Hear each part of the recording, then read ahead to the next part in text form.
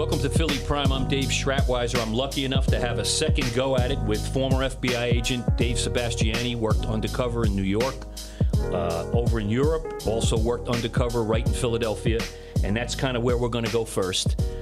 We're both from down in this area, and we'd like to talk about the Philadelphia situation, and I want to go to an investigation in the early 2000s. It was Operation Stain Removal. Kind of give us a brief overview of what that was all about. What were we trying to accomplish during that investigation? Well, I was kind of new to the Philadelphia division coming from New York, and I was doing undercover in different parts of New York while I was still in Philadelphia. And actually, I was doing one Miami case, Hollywood Police Department case. So one day, the supervisor and the case agent, Jack Martinelli, sat around my desk and said, "Hey, we have an idea. And how would you like to be introduced as a criminal to one of the family members?"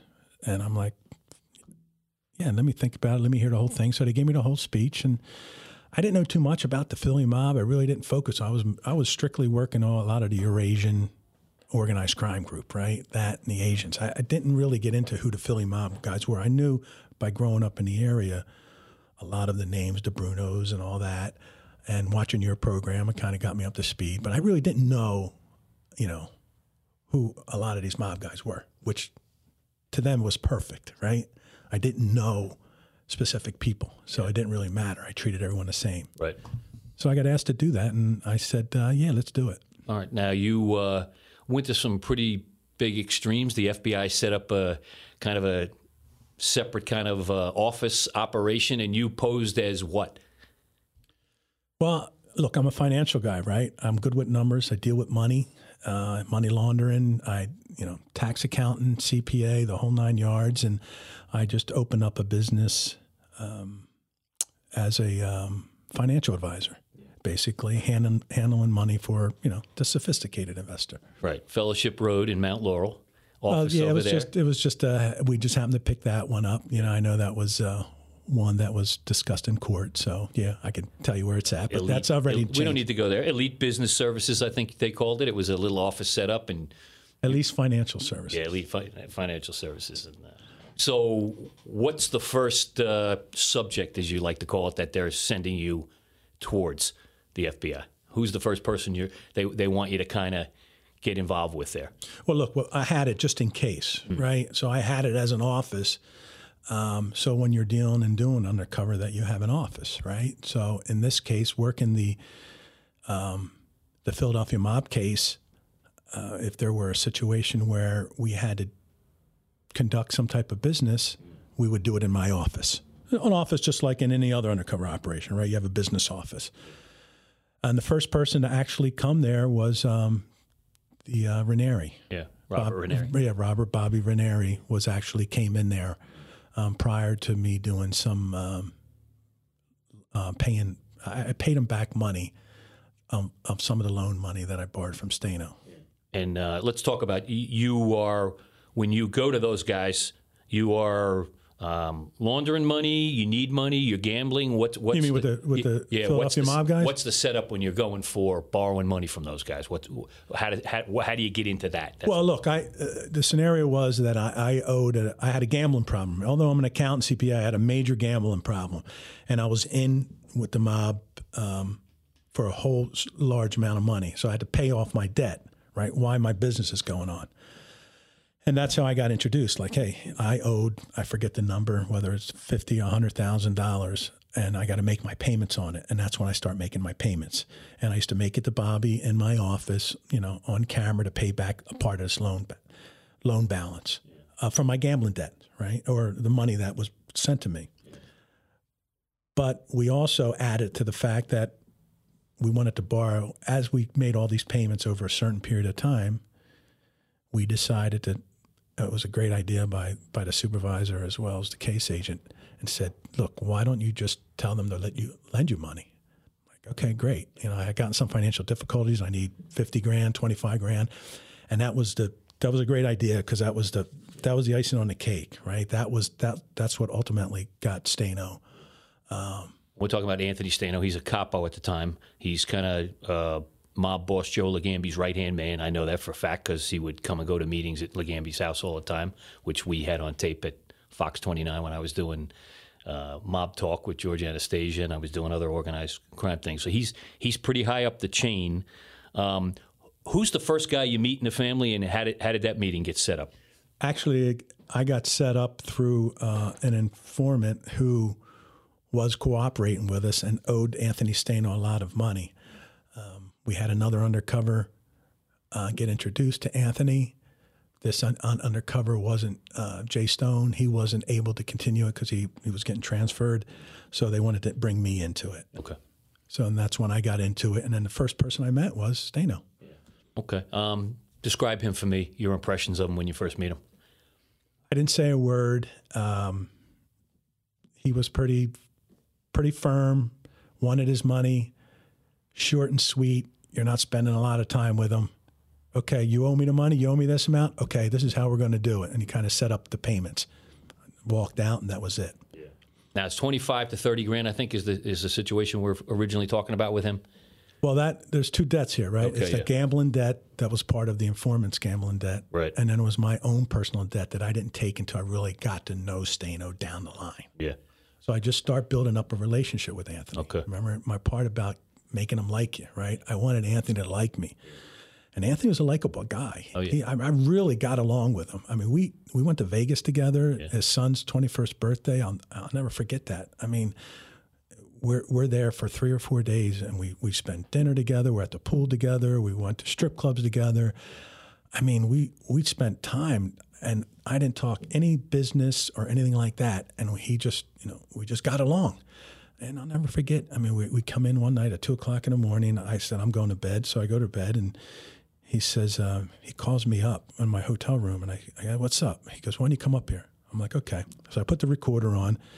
I wire up. I tell the case agent. He goes, what are you going to do? I said, yeah, I'm just going to go up there. Let me see what he wants. So I go up there.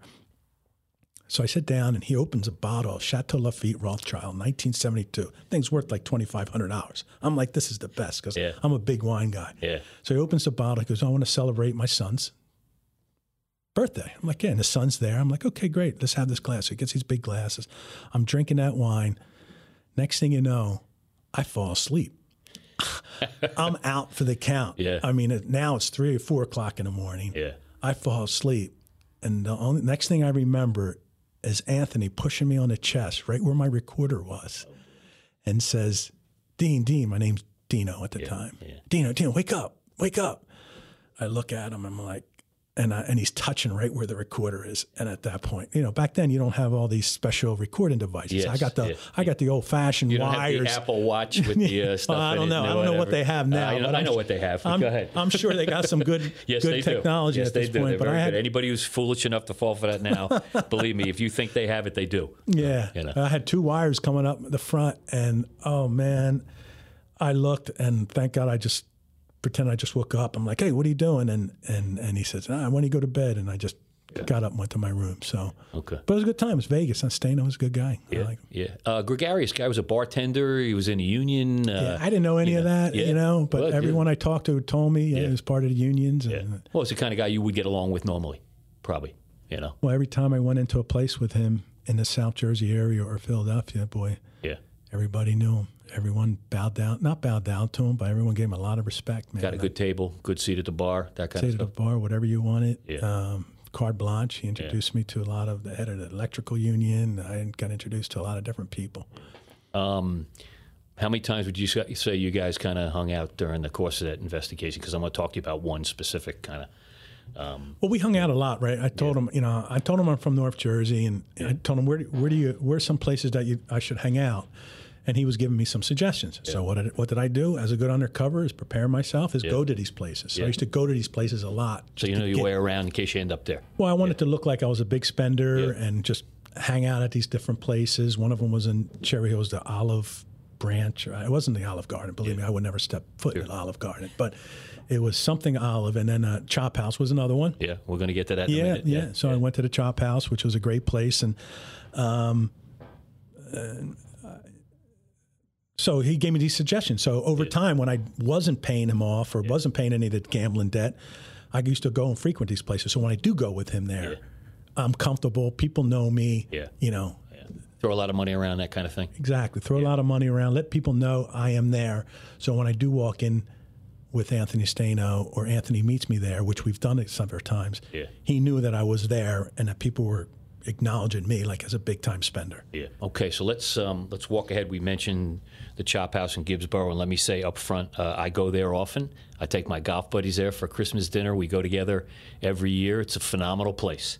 This has nothing to do with the facility, but about a meeting you had there for, I think it was appetizers and cocktails. Am I right about that? We always do. Anthony I could never sit Anthony down at a full dinner. He's a machine. He was just running around so much. So you're in the bar enjoying yourselves, right? I'm assuming not really talking business, having drinks and apps and things like that, correct? Yeah, there was 2 great meetings at the Chop House.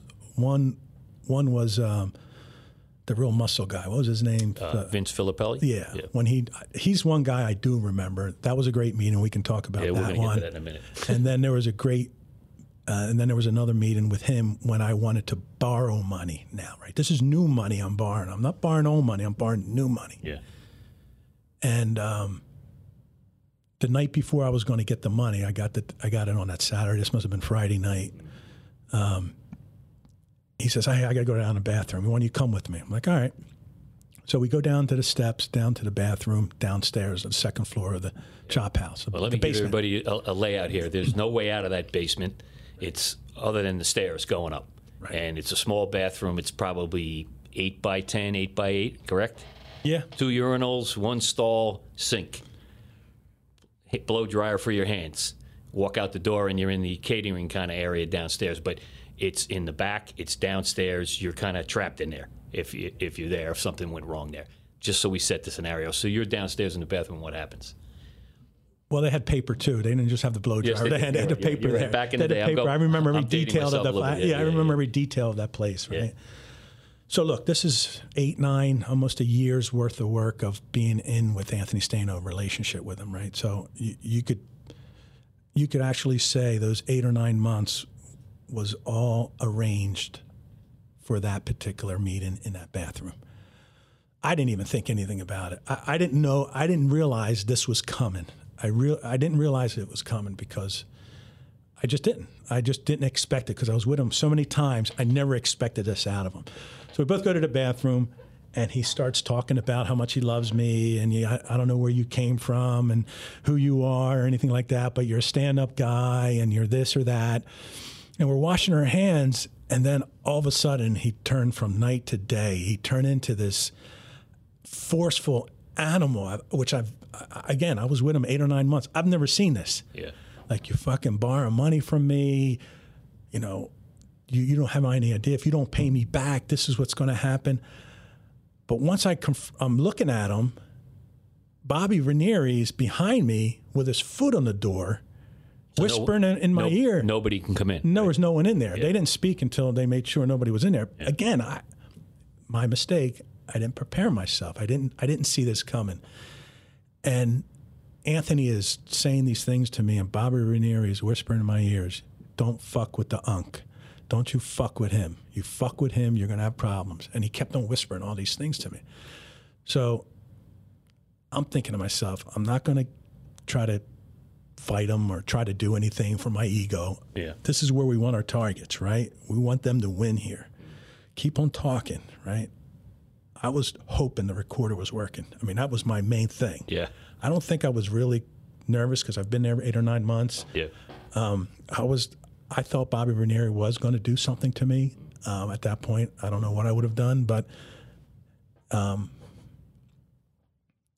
it was a situation where I'm thinking to myself, I hope that fucking recorder is, because this is what we've been working for. Yeah. But it happened so quick. Yeah. You know, and it blindsided me. But that was a big piece of evidence in court to put Anthony Staino in jail, because the next day he delivered the money to me, right? And thank God we came up with that idea through the supervisor and the case agent to come up with this idea, right? And just so we're clear, you ended up testifying about this in court. It's all on the public record. The whole tape got played. A couple of tapes got played. You were questioned about it. at the trial. Mr. Staino went to jail.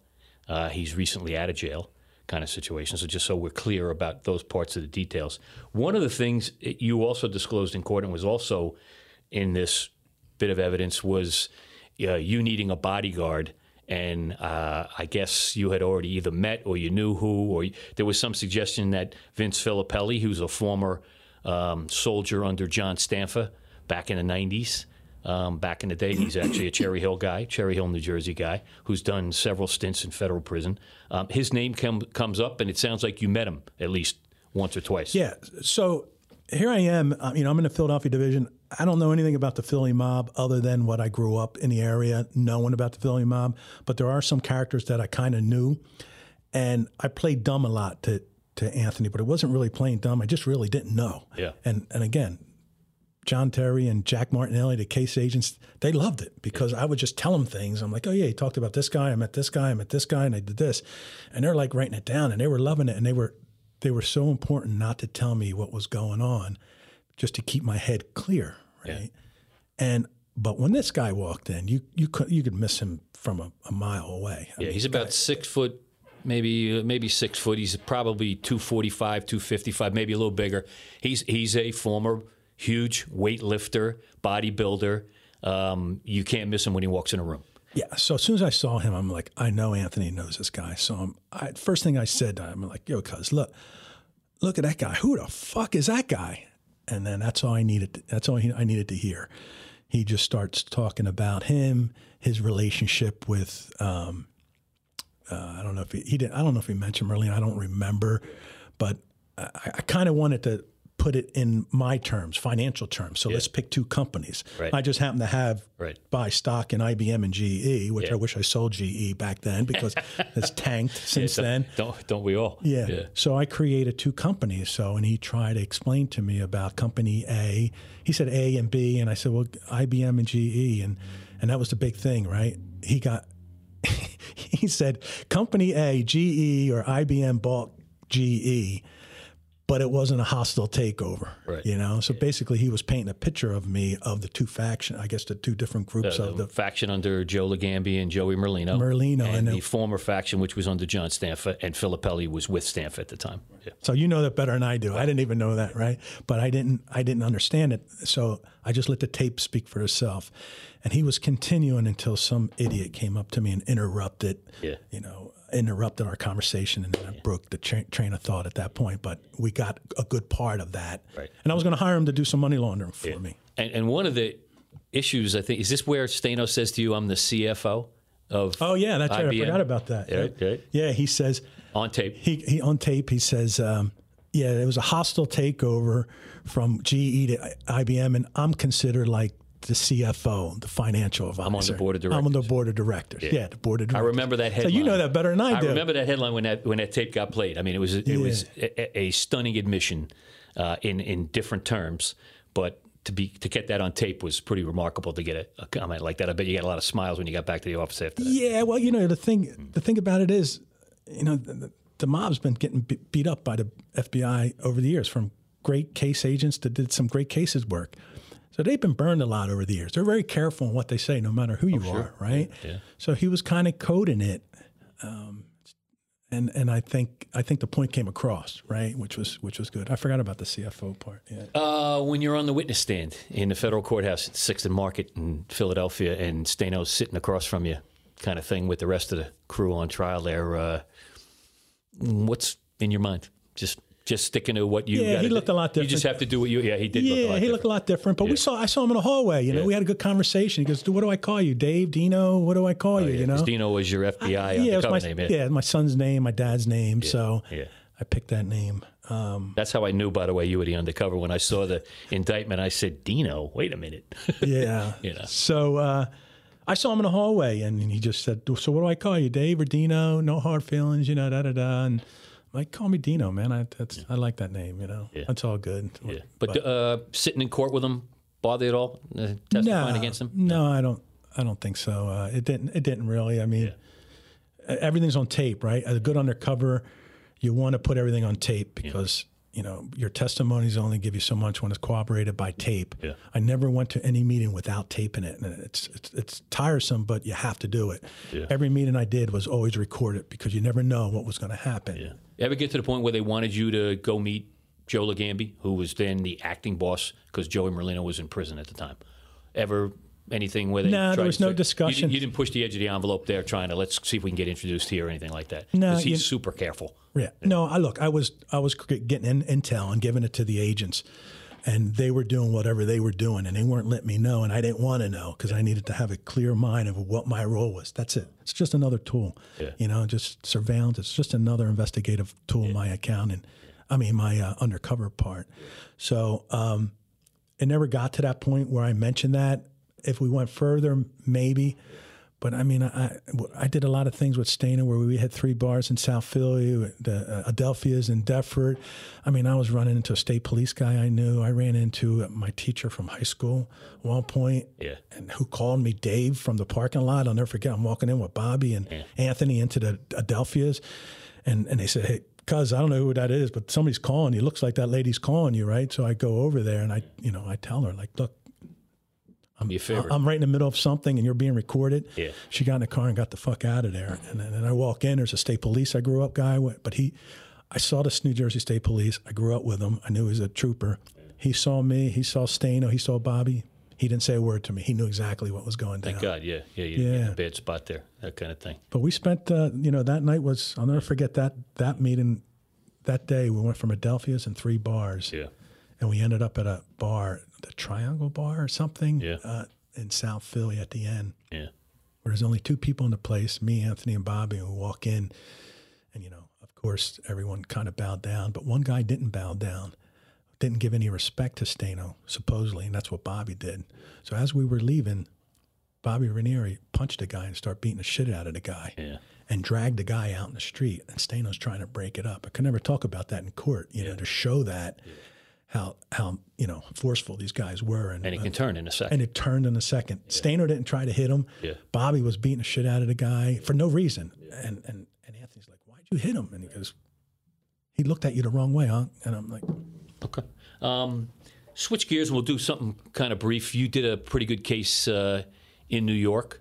Kind of walk me through a little bit of that, and we'll kind of finish up with this just to give folks an idea that you were not just geographical in the Philadelphia area, but worked in other divisions too.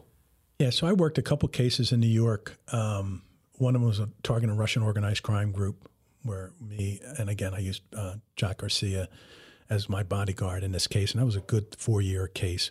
But while I was working that case, I was also working the Toronto Metro PD case. I get transferred to Philadelphia. I'm working Toronto Metro PD, where there's a bunch of corrupt Toronto police officers, and also working a case in Baltimore.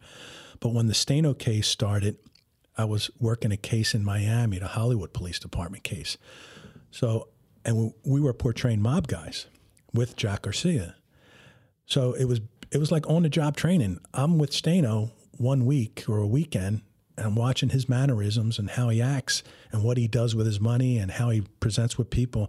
And when I was going down with the mob, with the cops down in Hollywood, I was using the same thing Stano taught me to this other group, which we ended up dismantling the whole Hollywood Police Department down there, which was a great case. So it was like on-the-job training, which was great. Yeah. But we worked a good Russian case out of New York that kind of spilled over to Philadelphia, and we had a takedown of a bunch of people in New York and in Philadelphia tying in. That was called Red Hook. That was a case right back in the day, which tied into all these medical fraud places, a lot of fraud cases. Ambulance stuff and stuff like that. Yeah, it was a combination of a lot. It was that, money laundering, drugs. Sure, yeah. Who's more dangerous in your estimation, Italian organized crime or Russian organized crime?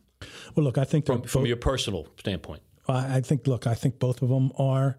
I think the Italians are more difficult to infiltrate because they've been burnt so long. The Russians were a bit easier to infiltrate because they like the mob and they emulate the mob and they want it to be like the mob. And then we don't call it any Russian, it's Eurasian, right? So you got all of them. You got Albanians, you got Russians, you got all these ethnic from Estonia, you got them all over the place. It's a Eurasian, right? That's the whole Eurasian group. They're not structured, I think structured like the mob would, any of the 5 families in New York or Philadelphia. They're more independent pockets, as everyone knows, right? So they're ruthless. I mean, they're used to a different type of lifestyle, Fraud is normal in their country, right? Here it's illegal, right? I've always noticed about you always seem to have a clear head about everything. And it sounds like in some of these operations, you're switching gears. So you got Stano going here and Toronto Metro here and Hollywood Police Department. It must be tough keeping all of that, keeping track of all that, and staying in the moment when you're in each of their presence kind of deal. Yeah, look, you're not working regular cases, right? So you're in that undercover role. You're working. You're not working all 4 cases at the same time. One of them was finishing up, so then you're parlaying in it to another one. But that was a point in time in my career where I'm strictly doing undercover, right? Strictly doing undercover for the Bureau, whether it's Philadelphia, for any division that needs somebody. But you don't want to give an undercover too many responsibilities, because then he's going to make some mistakes. So 1, 2, if you do a third, it better be a low-level one. It's very difficult. But if one's about to end, then you're ready to go on a different one. And the key is getting everything on evidence so you don't go to court. You don't want to go to court. Yeah. You go to court, you're exposed, then your undercover career could be done. It could also jeopardize the other cases that you're working, right? Now, you started out being an accountant, and you ended up being an undercover FBI agent. You ever look at that? I'll end with this. You ever look at that leap? I mean, people think about accountants. They're straightforward numbers guys and whatever. And then you think about a guy who's playing all kinds of roles as an FBI undercover agent. You ever sit back and crack a beer on the beach down the shore and say, wow, that was some transformation from that to that? Yeah, well, look. Courtesy of Gordon Liddy, by the way. G. Gordon Liddy. Look, I come back to that. Yeah. I wanted to get into law enforcement, and I used a CPA, my accounting background, to get into the Bureau, and I utilized that specialty and my language ability to do undercover work. Yeah. But I grew up in an area where it was a rough area, and I think that kind of molded a lot of me, a personality of trying to get along with people. I mean, I grew up with kids I grew up with, and we were always bad guys against the good guys. I was always playing the bad guy, right? So here I could play the bad guy, and I work for the Bureau, as long as you keep the straight line and try to get your evidence and give it to them, Undercover is good. It's great. It's rewarding. But case agents in the Bureau are more important, right? They're the ones that really put the guys away in jail. You're just a tool, but a good tool. If you enjoy it, it's a good tool. You got to do it out of your own satisfaction. You don't get a lot of rewards. You don't got to be like a Swiss Army knife, I guess. Right? You do a lot of different things, right? Yeah. If I had my choice again, if my kid wanted to get an FBI, I'd tell him, be a case agent. Don't be an undercover. I think that's better, Hey, listen, I've always enjoyed our friendship. Even when it was arm's length, you were doing your thing, I was doing my thing, and I greatly appreciate you coming on to talk about it. I don't think a lot of people understand this role and how dangerous it can be, how rewarding it can be, all those kind of things. And I really do appreciate you coming on to talk to me. And listen, you're a family guy, I'm a family guy. We both have sons. There's a lot of parallels there, and I really do. And I got to say this from just a public standpoint. You guys put your lives on the line every day when you work that job. And, right now, first responders and the police, fire, medics, everybody right now, healthcare workers, hospital workers, everybody's playing an important role. And you should know from the public that they really do appreciate, the kind of work you guys do on a personal level like that, because you do put yourself in danger. I know the bad guys don't like you, and I'm sure the bad guys, they have to say what they have to say. But it sounds like at the end, even Anthony Stano kind of gave you your props in the hallway there. You were still, in at least a friendly mode right there. But I do appreciate, what you did during your 26 years on the FBI. No, I appreciate it, Dave. It was good. I mean, I know you for so long, and I could never really talk about what we did. It took us 30 years for me to actually come and do this. I normally wouldn't even think about doing this. Yeah. But there's always a point in time for everything. Yeah. And ultimately you put the bad guy in jail, right? So.